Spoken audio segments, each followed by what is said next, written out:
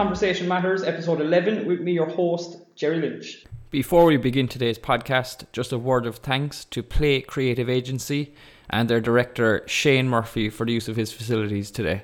Today's very special guest is James Leonard. James' story is one of a troubled youth, crime, addiction, and time spent in prison, but also one of hope, determination, discipline, positivity, hard work, and support. It is an immense and very powerful and influential real-life story, and it is my absolute pleasure to welcome you, James, to the podcast today. Thank you very much, Jerry. It's very nice to meet you, my man, and thank you for taking time out of your busy schedule to sit down and chat with me today. No problem. How has life been? Corona and lockdown and everything else going on in the world at the minute? It has been relatively okay.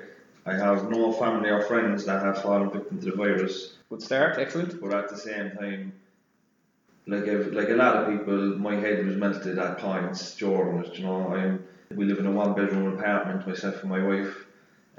We've no real space, and I miss the gym, and I miss going to work and all that. I was lacking a bit of structure and routine that I'm used to. But I'm glad to see the lockdown being restricted easily now. Yeah, absolutely, and that's key, isn't it? I think that we'll certainly touch on it later on. Is the importance of structure and having something to follow. 7 days a week, really. And I suppose I should explain to our listeners today that it's our first time meeting. Yeah. But I must first say that you kind of appeared on my radar day one through your appearance on the Tommy Tiernan show, and I don't mean to embarrass you, but I have watched it easily 20 times, I'd say. And it gives me chills every single time. That's 19 more times than me. Yeah. I can't watch it. Excellent. It's a mighty interview. It's very it's inspiring stuff and a very powerful message throughout it. So well done on that appearance on the television. I found it very relatable, even though I thankfully wouldn't have maybe a similar background to yourself or different issues and troubles along the way. But still, I suppose what's so genuine about it is that you can still relate to it. There's some, you're a local man and it's very obvious that it's sincere and genuine and the rest of it, So I wanted to mention that before we kick off. So I guess, James, what's always kind of the norm with these kind of interviews and podcasts is, if you're comfortable to do so, is to maybe bring you back as far as you're comfortable to go back with childhood and upbringing and maybe set a scene for us there. Yeah, so I was born in Dublin. My father was a Dub, my mother was from Groin. And I was born in Dublin. I have an older brother. I have 2 younger sisters. Myself and my brother was born in Dublin. When I was about 10 months old, we lived in Clondalkin, and in 1985 I was born. So in the mid-80s, Dublin was dog rough, heroin epidemic, AIDS, everything. And my mum was afraid up there, so we moved. My mum wanted to move away from the madness, so she moved to Knocknaheeny. Fine choice, nothing at all wrong with it. At the time, wasn't that bad, but mid to late 80s, early 90s, Knocknaheeny was rough. It was as rough. The reputation it has now was formed then. Right, okay. The people in Knocknaheeny are fantastic. Absolutely, but there's a handful of antisocial people, like myself at the time, that kind of give the place a reputation. But people in Knocknaheeny are salt of the earth. Knocknaheeny and Hollyhill is the one kind of area, and the demographic of that was in the 80s there would have been a lot of people working in Dunlops and other kind of factory textiles, Fords and stuff like that, and when they closed down, the jobs weren't replaced, or in them working class neighbourhoods, when the jobs left, they weren't replaced, so then you have all the social problems that come with unemployment, alcohol use, drug use, antisocial behaviour, lone parent families, that type of thing, I understand, yeah. And as you say, it's funny the areas of Cork that you're mentioning, because my own father is born and raised in Groin, so I'm very familiar with the areas, and it's fascinating what you said there, even about that it's way back when that this kind of identity of a certain location or geographical area is formed, and then it just sticks and lasts, and it mightn't be accurate at all today, Exactly. It's almost unfair to the people. Totally.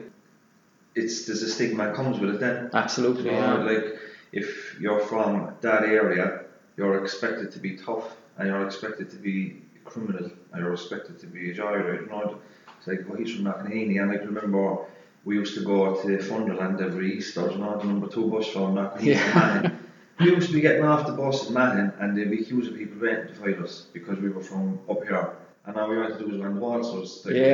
Quite innocently, or if you were going away matches. Now we used to be on a team called New Farm Athletic down at Namore, schoolboy soccer.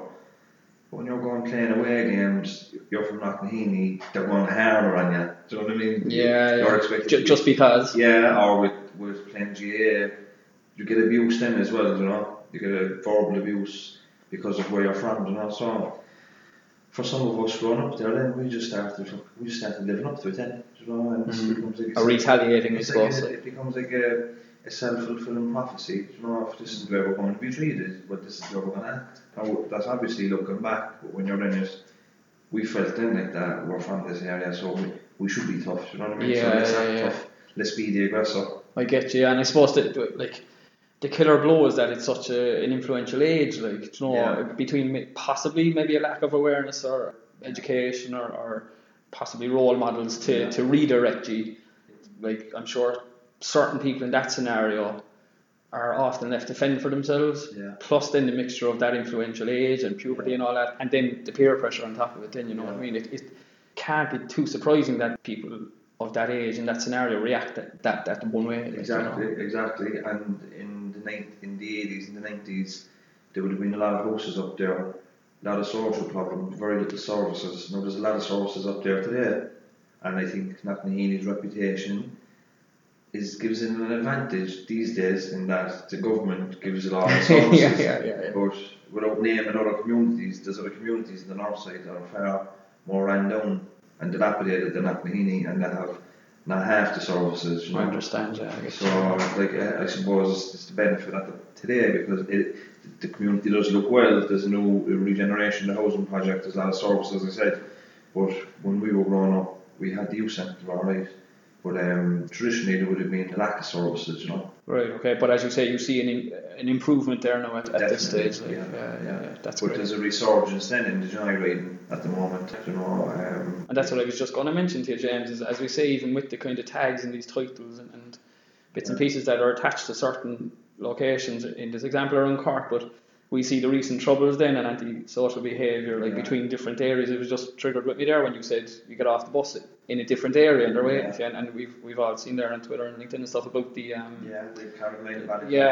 troubles recently, and it just triggered, as you say, kind of, you know, one feed the other. You know, it's like, where's this coming from and such, like, you know. Yeah, and I think the resurgence in joyriding in the last couple of years, like in the 90s and the 80s and 90s, I said joyriding would have been a big thing. Robbing the car was not a hard thing to do, but in the late 90s, all cars was fit with immobilisers, so it's not like you need a key to take the car. Yeah, as technology improved. So then the joyriding kind of quieting down. I get you, I understand. It makes sense, yeah. Now with everybody's on social media, it's so easy to go on Facebook, buy a car for €100, doesn't need to be robbed. I get you, that's true, yeah. And that's what young people are doing. They don't have to rob cars. They can just go on Facebook. If there's 5 or 6 from there, come up €15 each, they go buy the car. Really, it's not robbed. Then if they get caught, I know now they get done for tax insurance, but it's not the same. It's not even, yeah. That's where the danger is. It's fascinating what you just said, because in every sector, like, technology has advanced, and it could be medicine or education or anything. And here, and that's my point. Here we are, and so, you know, like joyriding or anti-social behaviour, and technology has still found that gap in the market, and that's adapted to it. You know, it's very interesting. Another point I wanted to make to you, James, there was one other snippet and one little quote you said as well, is that to bring you right back to the family home there and your own time up in north side of Cork, and you mentioned that when UCC was literally 15 minutes walk away, but like society as good as told you that's a million miles away, you know, it's never happening. Can you kind of discuss and explain that? Living that, I suppose, a little bit for us. In my neighbourhood in Ardcullen, we say there's 3 or 4 estates, a couple of hundred houses. I couldn't tell you any people that went to college at the time, do you know? Like, there was no and I say this, I do kind of talks with the prison service now, we're training prison officers and that. Excellent. And I just kind of, like what you're asking me here now, just trying to let them know how people end up in prison and the environments they come from. But basically, there was no prison officers in my estate, there was no guards. If they were wanted. And they were letting. I'm sure they were letting on that. Like, there was no teachers, there was no doctors, there was no vets, there was no professional people really. I understand. They were good tradesmen. There was still talent and skill there. Exactly. But nobody was going to university.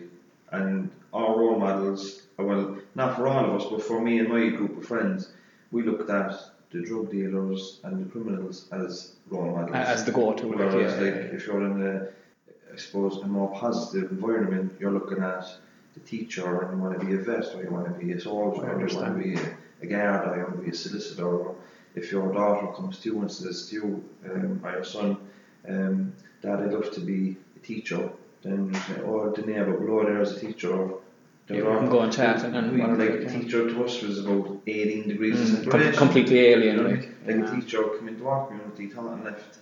Do you know what I mean? We weren't integrated. So it was like you feel excluded. Looking back on it, you're excluded from mainstream, and you're very limited options. So it was like you're in school. There was no encouragement in the secondary school I was in to go to university. It was never on our radar, as I said.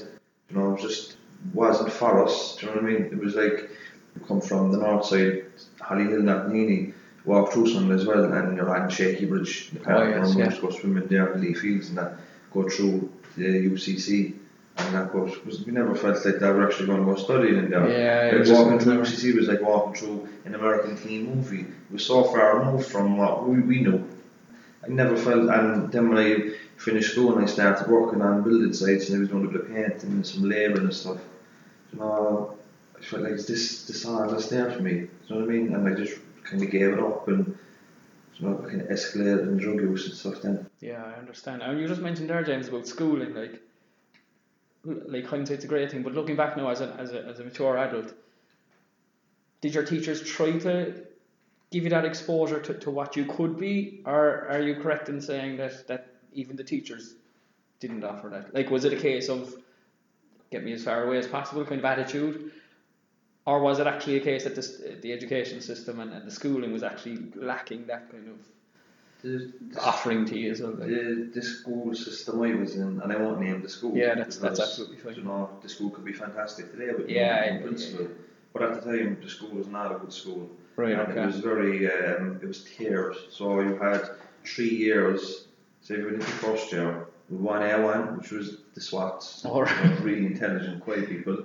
1A2 was, they were bright enough, they needed a bit of work type of thing, and 1A3 then was for the dunces, the people that didn't want to learn, the people that couldn't learn. Again, it's the tags and the titles, isn't it? So day one, you're given your category, it's terrible. And I was always bright in school, but I misbehaved a lot. You know, I have a lot going on at home at the time. Yeah. A bit of addiction in my home as well. Right. My father would have been in prison when I was 12 for a few years as well. You know, so when I went into secondary school, there was a lot going on at home, and I didn't really have the concentration that was in school, and I would have acted out.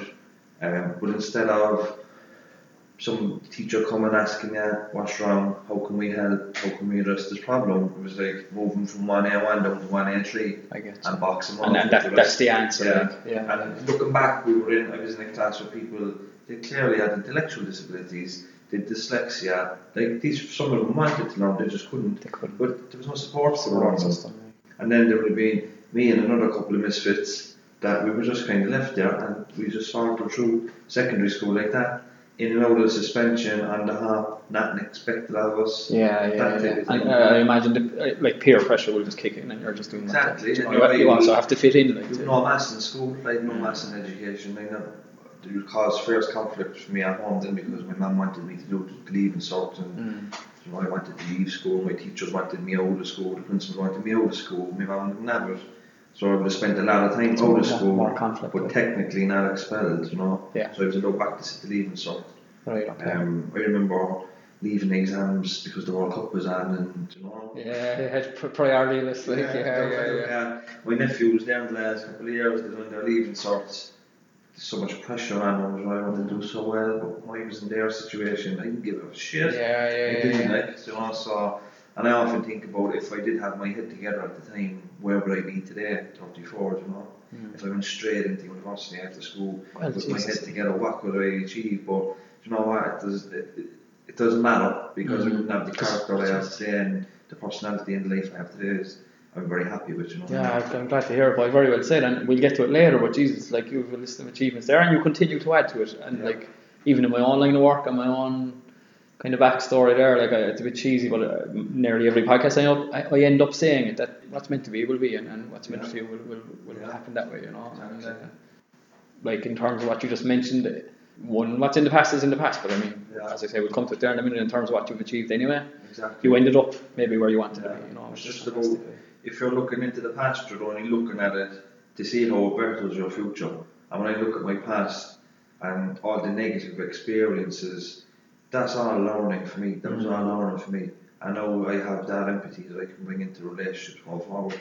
Fantastic. I can help young people, I can help adults, and I can, you know, encourage people in recovery, encourage people to go into education, encourage people that they can change, you know, trying to instill a belief in people that, yeah, things might be shit, but there's a whole range of possibilities out there for you if you just get your head together. You know, so. Fantastic stuff. It's a very powerful message, and it's excellent. And just before we move on from the kind of topic of social class, and I wonder, had you ever reflected on your youth and your upbringing and how it would have transpired if the move to Cork hadn't happened? I think it would have been worse. Worse? I think it would have been worse. Is that just from your experience and your knowledge of the area of Dublin that you're talking about, like, and the area of Cork you're talking about? North side of Cork is relatively rough in compared to other parts of Cork, but in compared to Dublin it's not. Like, I don't know if you watched the K District. Yeah, I saw that. Good match. We had never seen anything like that down here. Yeah. You know, I was on Blanchardstown with Finglas. It was on TV. Similar areas or roughest district in Dublin, but Jesus, that was mental. That's like Dublin is on a different level altogether. And up there, huge drug scene. You know, like we hadn't really got heroin in Cork City until the noughties, 2005, 2006. We never had the heroin like the way they had in Dublin. It was already rampant. It was like, and I think probably I would have been dead by an overdose or something like that. You know, so she made the right move moving out of Dublin, because Dublin is on a different scale altogether. Man, it just comes back to, again, call it cheesy, but like what's meant to be will be. There was a reason she moved, and you know, it just by chance. I didn't mean for that to happen there in the conversation, but what's meant to be will be. You know, so I just wanted to get your input on it. Had you ever taken the opportunity to reflect and wonder what the answer to that question would be? You know, James, is there a pinpoint moment for you that triggered? We'll come to the turnaround in your life in a second in detail if you're comfortable to do so, but is there any one moment that you talk about or reflect, I don't know if positively the correct word, but that you reflect on and say, you know, Jesus, thank God that happened? Like, there was an accumulation of incidents, but there was no one incident where it was like black and white or whatever. That's the end for me, you know. There was accumulated, invariably revolved around people showing me kindness and concern for me. Because my self-esteem would have been very low. Okay. You know, like when you're a heroin user, there's a stigma attached to it. You know, when you feel dirty, you feel low, very low. Okay. You know, you have very low confidence and self-esteem, very low self-image and self-worth. And would they have been natural characteristics of yours? I think I developed them over my teens. Oh, right, you know, okay. like in school, it was a very bad experience for me. I came out of there feeling stupid, like I couldn't learn, like I couldn't behave myself, I couldn't interact. So by the time I came out of school, my confidence was gone really. It was on the floor. So then I started using, drinking alcohol and drugs, and I kind of built up my confidence and all the insecurities, and there was a lot of fear as well. I got a lot of fear and anxiety. But when I drank and took drugs, I didn't. So that's why I always self-medicated myself. Is that a false sense of confidence and self-awareness with drug and alcohol use? It's just very poor coping skills. Like everybody feels anxiety, and on any given day, your confidence could be low. Absolutely. No, that's human nature. But for me, I have very poor coping skills to deal with that. Right. Okay. And I internalised all that. So like if I'm getting bad reports in school and I go home and getting in trouble at home over it, it's all negative, it's a repetitive negative. It was all negativity. It was just all negativity.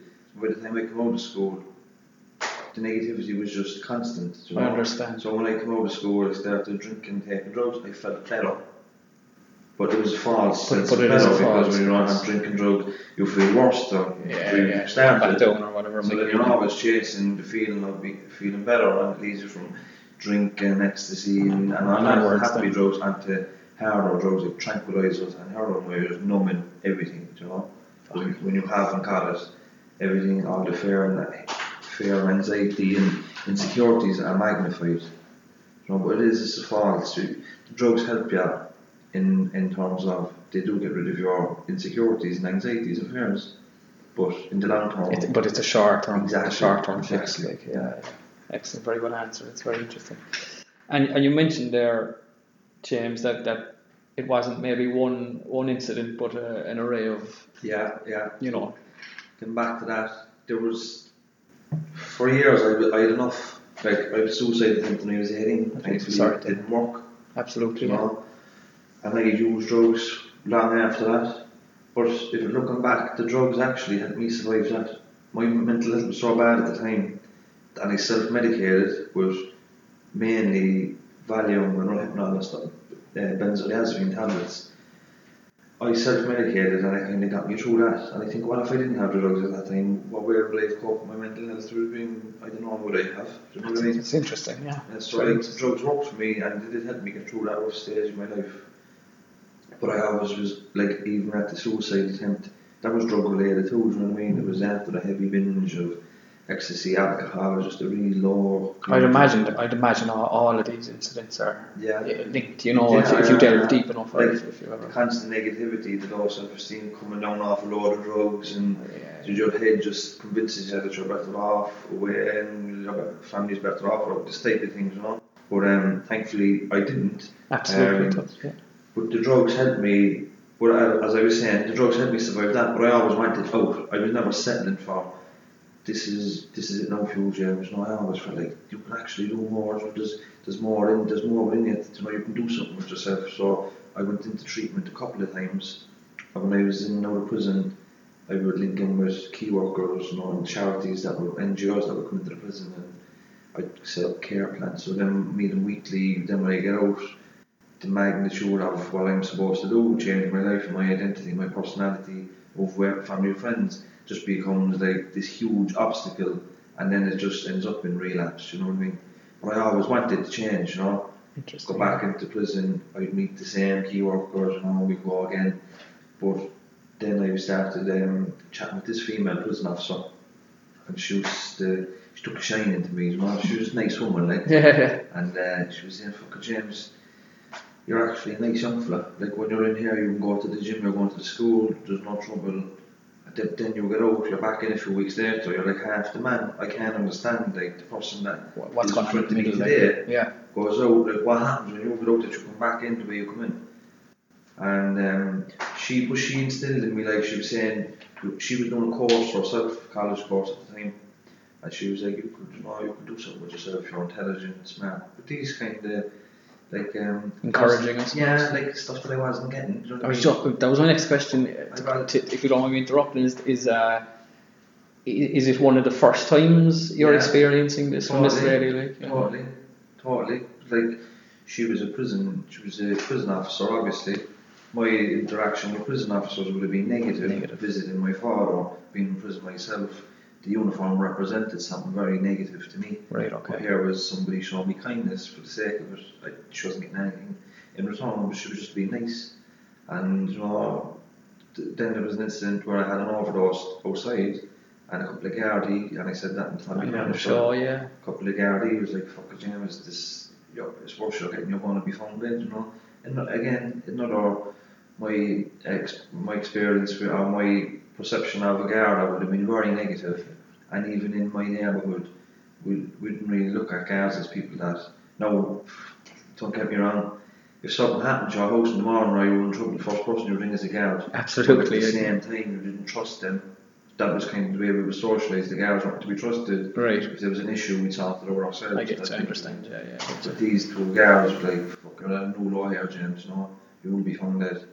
You know, get yourself sorted that. You know." And like that, a couple of incidents like that, and like I'm away thinking, you know, maybe I am better than what is here. Maybe I can do better things. You know, so there wasn't one thing. There was a few different things. Yeah, it's very interesting. It's excellent. And as I say there, as I mentioned, the idea that maybe that female cop. Are you still in Cantagura, or do you? No, never missing. But what I was going to say to you is the fact that you might have identified this as a first. Yeah. That it's someone, as you very well put it there, that it must have come across very obvious to you that there was no hidden agenda, or she wasn't looking for anything in return, or would have cost you nothing. It was genuine kindness. And like my perception, as I said, my perception of authority was very much challenged by these nice police officers and nice prison officers. Mm-hmm. You know, so then I began to question other stuff I was socialised with, other beliefs, other core beliefs I had, like you're a drug addict, you're involved in crime, you're in prison. That was my identity, and that was what I believed was all I was going to become. You know, so interactions then that challenge your core beliefs, then you begin to question other core beliefs. You know what I mean? And that really helped me, I suppose, change in terms of when I finally got the treatment. I began to question other core beliefs. My idea of what a man is, masculinity, it was all very fucked up. Honestly, it's fascinating. The role models we had, it was like that's not normal behaviour. Like the environment we grew up, it's not normal environment we grew up. You know what I mean? Why isn't the university isn't for me? Why isn't it for me? Why isn't this? We began to think that. Why am I limited to this very narrow life script when I'm not happy in it? And I want to do all this other stuff, but it's not for me. Then I'm thinking, no, James, it is for you. You can choose to go to university if you want. You can choose to have a wife. You can choose to drive a car. You can choose to have a house and a nice job. If you want it, it's there for you. And I come out of treatment, and no man, I come out of there with a new set of beliefs. It's like I rejected all that other shit that I grew up with. That whole personality, mentality, and identity. I rejected everything, and I just moved away from the north side. Nothing wrong with the north side, but my situation up there wasn't great, so I moved away from it, moved away from family and friends, and moved over to the south side, Wilton.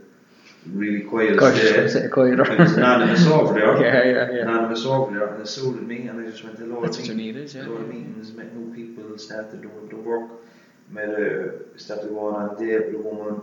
We got married afterwards, and she showed me then like that. College was the way to go. The next step as well, fantastic. Yeah, so the treatment centre and all these little interactions, it's all cumulative, you know. It's powerful stuff. It's fantastic stuff. And what I was just going to mention on is I'm big on support systems. I know we spoke off there for a second about it, but it's fascinating what you're talking about, as you just mentioned, these interactions with strangers, be it the lady that became your wife was a stranger initially, and the female cop, or the two guards that found that in that other incident. But what I was going to say to you is, like, have you a message I suppose on the general importance of support systems, or for anyone that might be listening, even in a bit of bother or whatever it might be? You know, I understand it takes you need to get a certain kind of crossroads to reach out. Like, you know, it's not an easy thing to do always. Like, but there are support systems around everyone. You know what I mean? And it might seem like an insurmountable task at the moment, but if we link in with services, it can be done.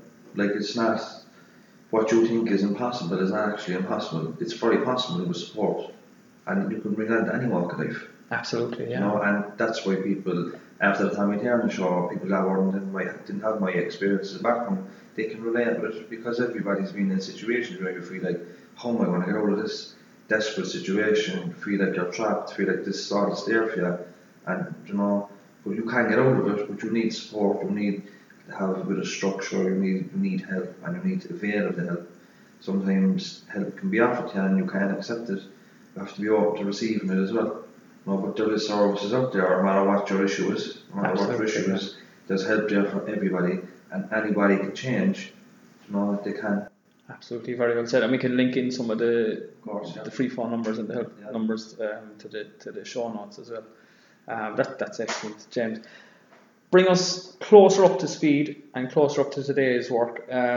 You're familiar with the grounds and the insides of UCC? I am. Can you tell us a little bit about that and what you've been up to in the last couple of years? When I came out of treatment that time, I was doing the C scheme cleaning, which was grand. It was grand.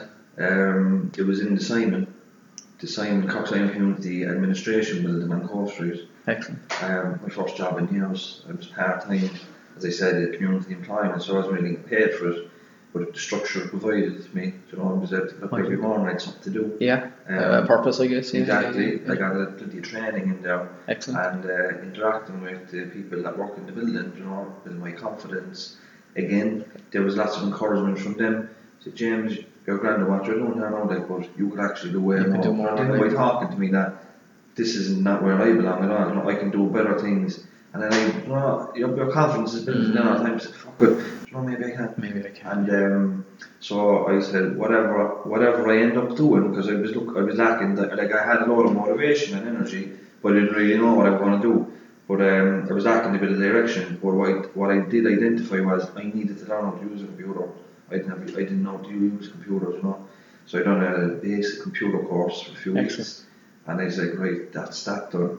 Then I met my wife at the time, and she encouraged me to go. She said, look, it would be great if you got a job helping other people that was in addiction, you know, that'd be perfect for you. So I fucking thought, they actually pay people to do that. Sign me up. Yeah, so exactly how do I do that? So it was College of Commerce for a year, applied social studies and psychology. I loved it. Excellent. And then after that, I did a 3-year bachelor's degree in youth and community work in UCC. Congratulations, and then I won a scholarship to do a master's in criminology, and I got first class honours there recently. And then in the last week, I won a scholarship to do a PhD that I'm starting. There's no stopping you, Brian. No stopping you. Okay, congratulations. It's just, there's no what way. People invest in me, you know. Like I put in the hard work, and you know, if people invest time in me, I invest effort in them. You know, if a lecture, if I get a good quality lecture, and I have a band with the lecturer, you know, I want to do the best for that lecturer. I want to give them the best essay. I want to give them the best work. And then, as the work was good quality, then you're in a position where you're eligible for scholarships. You know what I mean? So I'm lucky that way. You know what I mean? But it's all hard work at the same time. It's hard work, but some good people as well. You know what I mean? They're right. I mean, you know, people. Good people cross my path at the right time. Yeah, no, that's what I was just going to pick up on. Is just kind of thrown around to that now. Currently in these days, but networking. I suppose even listening to your story, what might have been one or two coincidental interactions, a prison officer or whoever it is, now you have the control to. I mean, look at us across the table today. That's networking. You know what I mean? And you're going out there, putting yourself out there, getting to know people, and you know, more power to you. Like it's important stuff, and it's powerful stuff. I was engaging with a charity in Cork there for that, to support people that have been in prison in Cork. On Patrick's Key, Cork Alliance Centre, done with Vic. But she led a manager there, but she would bring me to conferences, criminology conferences, criminal justice conferences, and I would go along as a student. Now, like, I go along meeting people, you know, we're meeting judges and meeting solicitors and meeting academics and just mixing in them circles, you know. And again, you're becoming more confident. But you're looking back and you're thinking, you know, not much of them, but then with hindsight, now you're thinking how valuable them experiences are, you know, because I would have had a inferiority complex around anybody like a judge or a guard or an academic or anything like that. Yeah, I understand. Yeah. But after a while, you believe, like, I can be as good as them. I look right to sit at this table as much as anybody else. They might come to see you, you know, and that's absolutely fine too. Good people invested good time in me, you know, and I suppose I'm getting the benefits of it today. And can you identify that now in a conference like that, or in a one-to-one lecture in UCC, or the time and the effort and that people around you are giving you now, and can you identify that is what was missing? I think so. 15, 20, whatever amount of years ago. Exactly. If you look at, and I wrote a small chapter for an upcoming criminology book in UCC. Right. There's literally no stopping you. Amazing. More power to you. It was just a small kind of bio, and then a kind of criminological analysis using literature afterwards. So it was basically, look, like what you said there, if you look at my time in university, and as I said, you know, lecturers showing me lots of attention, seeing the value of me, and the potential and nurturing that, I rewarded them, or I worked as hard as I could for them. You know, and I remember in my criminology masters especially, I had 6 modules and a dissertation, not 6 modules, 6 different lecturers, 6 different expectations. But I got first class for every one of them.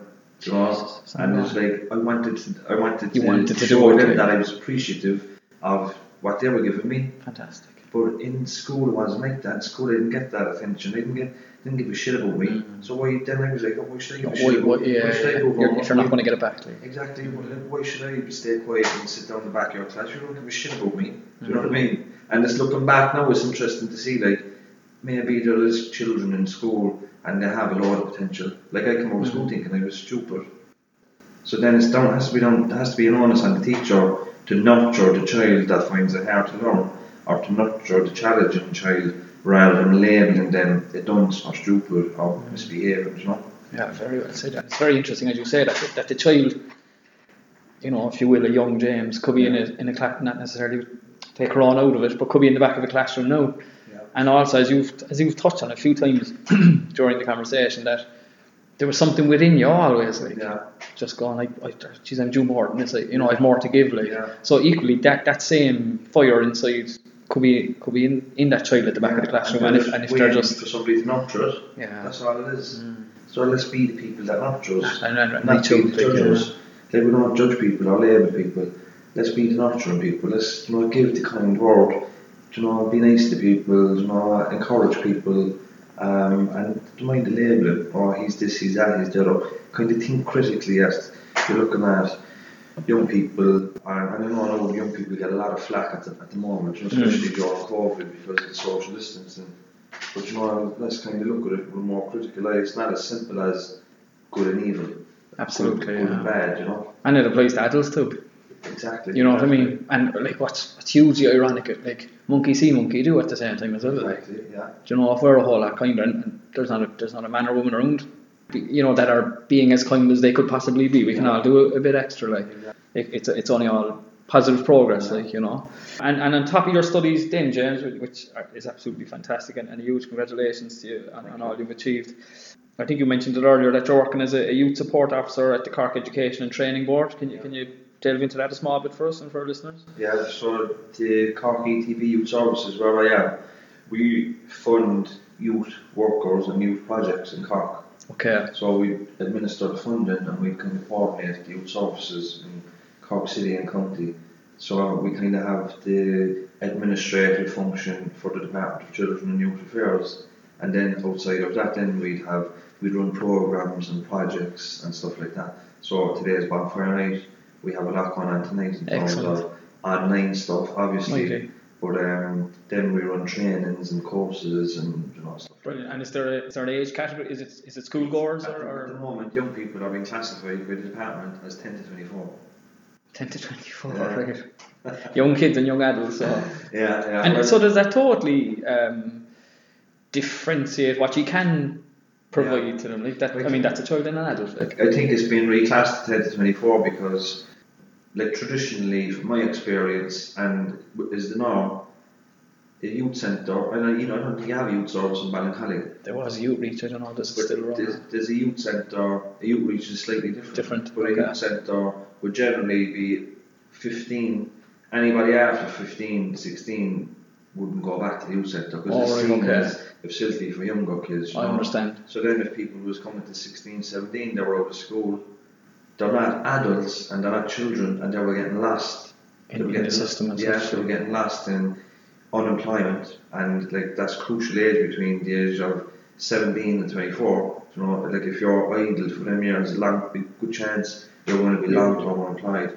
You're going to develop addictions and whatever else might come your way. Yeah. So the youth service, the new youth service, as we see it now, is going to be like we have to re-engage that cohort of young people. You know, maybe it didn't work out for them in school, and maybe they didn't want to education now. But they might have, like what we're talking about, they might have a lot of ability, and we try and get them back in the doors and get them back into programs, and maybe then move them on to education. You know, yeah, it's very interesting actually, even the fact that gap has been identified, because it makes perfectly good sense what you're saying to me. And I always say this, I went from the age of 16 to the age of 26, I did not mature at all. I started... I wasn't fair behind you. I started partying at 16 and I didn't stop. For 10 years. For 10 years. No, I was very immature as a boy, like 18, 19. Through those influential years. I was very immature, you know. So we can't expect, he's 18, he's a man. He's an adult and a man. Because then there's 18-year-old, 19, 20, 21, they're not meant, do you know what I mean? Like, they might be growing, like, physically. Yeah, physically, yeah. Mentally, they're not, and that, they still need the support, you know. Particularly, and I certainly don't mean to label anyone like that, but like, if they've been in and out of education or missed the whole pile of it, like, sure, it doesn't matter if the birth cert makes them 18 and an adult. They're not. Yeah. They may not have the capabilities of another 18-year-old, 20-year-old or whatever. They might, like, the formal education system is a very rigid system. It's like academic ability, you're academic, you're valued. If you're not academic, you're less valued for you. Yeah. You know, so it doesn't work for everybody. No. And if you're coming from a home where they're doing manual jobs or they're doing trades or whatever, you know, then there might be a big emphasis on academic ability in the home. So then the school system doesn't really represent you or your family and your values, you know. So just because they're not doing well in school doesn't mean they're not going to do well. I understand. You know what I mean? So we just have to get them into different courses, expose them to different avenues, and different options. That it's not all about getting 400 points. Absolutely, yeah. And the only thing I'd add to that, maybe with my own background, in terms of another category is sporting ability. Exactly. So it's loaded onto them if they're good, like such across any sport, and the academic stuff can be secondary sometimes. Howard Gardner, I might get that name wrong, but he's a psychologist and he identified 9 types of intelligence, and academic ability is one. But there's sport, there's spatial intelligence, there's emotional intelligence, there's art and all these other things, you know. But we kind of have a very rigid system where we value academic, but you could be musical, you could be sporty, you could be great with people, absolutely, all these things. And as the man that's sitting here in front of me, if you have a certain experience in any walk of life, there's instant value there. Like, do you know what I mean? And that needs to be kind of looked at as well and supported as well, you know. Is education / awareness / kind of an understanding of this key to progression in your opinion? Like, definitely. Or even networking has come up in this conversation, actually meeting these people, be it under 18 or over 18, giving them a chance and then getting to, you know. And you have to meet people, and you have to, you know, show people that, you know, there's a way to progress in life, you know what I mean? Absolutely. Everybody has ability, as I said, and everybody can have a role, everybody can be happy. Absolutely. Again, to add to that, it's one I've read along the way as well, is that everyone has something to offer. Like, exactly. You know, and sometimes it can be hidden or it can be... And you might find it in school, but sometimes, like, you know, it's not the be all and end all, you know what I mean? School is not the be all and end all. Like, you're not going to get taught how to be a personal trainer in school. You're not going to get taught to be, you know, a lot of things in school. That doesn't mean you can't go on and do it. That you can't go on and do it, yeah, very well said. It's a brilliant message, actually, and a very powerful message. And James, I don't want to take up too much more of your time. I know you have your one of the events at work this evening as well, so we're nearly there. But one other message that I did pull away, and it's kind of a very powerful and a very kind of deep message, again from the interview that was televised. Towards the end of it, you said to Tommy, that there's nothing more important than keeping yourself alive, which is fairly fucking powerful. Like, can you add to that, or do you know where I heard that? Discuss Tupac Shakur's mother's quote. I think is it? Yeah, do you know, I think it's in it's either Tupac Changes or Ghetto Gospels. One of them anyway. The big hits after he died, and at the end of it, there's like a quote: "Nothing more important in the world than keeping yourself." That's right. Something along with Phoenix Shakur, blah blah blah. But that was where that came from. That's class. And when you think about it, like, when I'm looking back, there's been times in my life, right? And I spoke about this with my wife recently. There's been times in addiction and that where I made decisions that kept me alive. Like, there's decisions where, at times where I've been using drugs with people, and one of them might have died, or one of them might have come to harm, or something like that. And I made a decision to move away just before.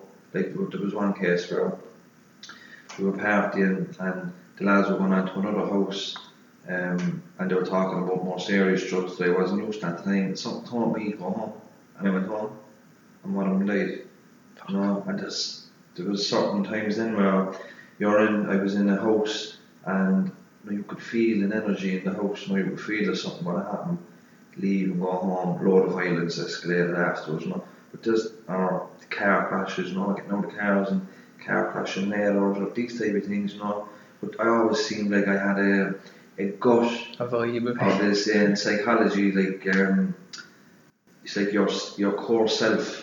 This guiding you, that's keeping me safe. You know, a Christian or a spiritual person may say, a higher power or or God. I always felt like that there was always something, a gut feeling edging me in the right direction. It was always kind of keeping me safe, and overdoses and just being found by people. And can you link it with anything if you don't? I just think it's just an innate self. Just born with it. Like in psychoanalysis, like Sigmund Freud and Carl Jung, that type of thing. And I'm not a psychologist, but I just know a little bit. A little bit from. But they talk about it's your inner self, like you have your conscious self, your identity, and how you perceive things and your personality and all that. But you have an inner self too, that it's your subconscious that you're not aware of, but it guides you and it keeps you, like if something's coming to your face, it'll plop your hand, react. It'll move you out of the way to keep you safe. And I always felt, like from learning psychology and reading stuff, I was able to say, maybe that's what's kept me safe all the time, maybe that's what kept me alive. And do you still feel it or experience it? No, I definitely do, because it's like when you're looking for purpose, and then the right people come into your life, as I said, but then you get a gut and you're like, go for it, James, go for it. Just go for it. What's the worst that can happen? You'll be safe. You fail, you fail. So what's the worst that can happen? You'll have no experience, you'll meet new people. What's the best that can happen? You're already winning, Exactly. It's just not having a gut and trusting it. Funny the way that you just told the tale that you just did, because one of my last questions here is that, do you believe in luck? I do. Do you? I do, yeah. Contrary to what you just distorted, I think the point you just made. Maybe not luck, but I think I do believe in like an energy. Like when I come out of treatment, like when I was in the throes of addiction, it was all negative. My whole mindset was negative. My experiences were negative, right? So I was in a negative headspace, and all I attracted was negative outcomes and circumstances. That's all it was.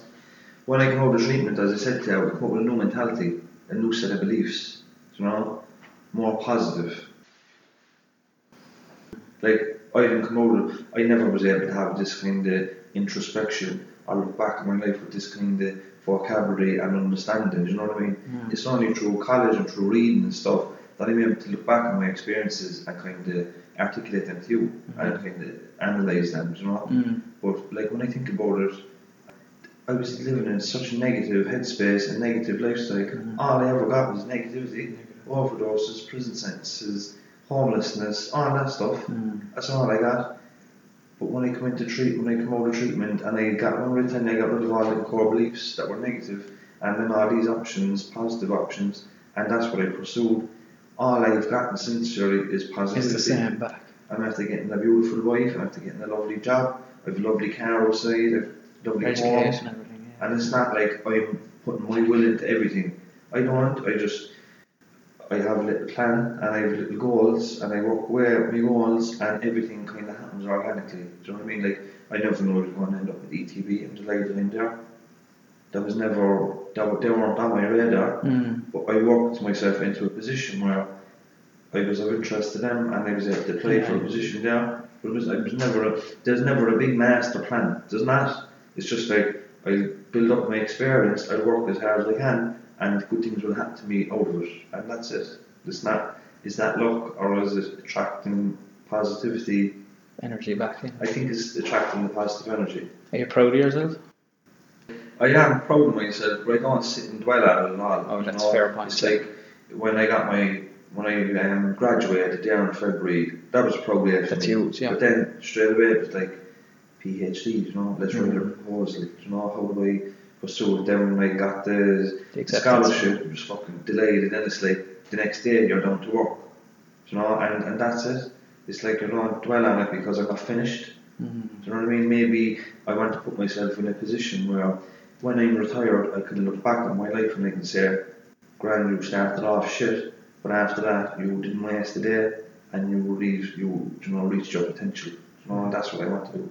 So when I'm retired, I might look back and say, "You know what? That was great, well done." But for now, I'm too busy working hard. Good on you, boy. That's amazing. Absolutely amazing. And James, for anyone else listening in today who may currently be going through a tough period of any type, really, be it crime or abuse or addiction or anything at all, and I'm sure you've been asked 101 times, particularly even maybe since your TV appearance, but is there any kind of go-to advice or messages or anything you'd like to say?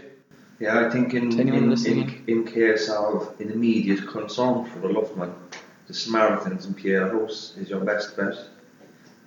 After that, then everybody has we have a Cork local drug task force. Right. If we're looking for help around addiction, and they can provide counsellors and treatment options and stuff like that. Certain areas have community drugs workers, and so like it's just a matter of googling it. Everybody is working still in some form or another on the phone. The services are up and running, even though the door might be closed.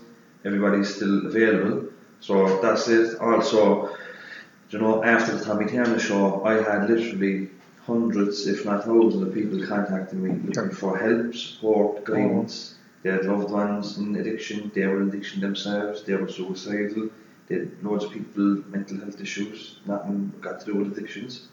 Overweight, underweight, suicidal, bipolar. And I was like, how do I help all these people? I'm not, like, people asking me to come up to Dundalk, Donegal, I'm in Galway, will you come up and talk to this, that, So I come up with like, how am I going to address all these people, how am I going to help all these people, There's a lot of people hurting out there. So then the idea for the podcast came up when I spoke to my friend, and he suggested, why don't we do a podcast?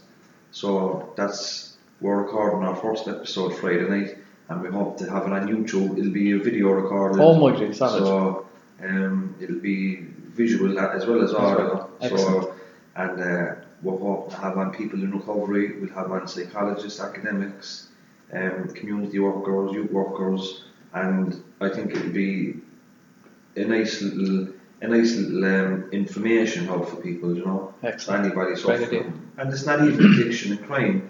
It'll be a wide range of topics, but it'll have a lot of information for people. Fantastic. It's called The Two Norries. Very well named, accurately named. Well, we wish you the best of luck with that. We look forward to you. You might come on, Jerry, as well. Absolutely, Jesus, yeah. We'll try and start something there. Before we wrap it up, as you mentioned, with so many people reaching out to you, and we tipped into it throughout the conversation, but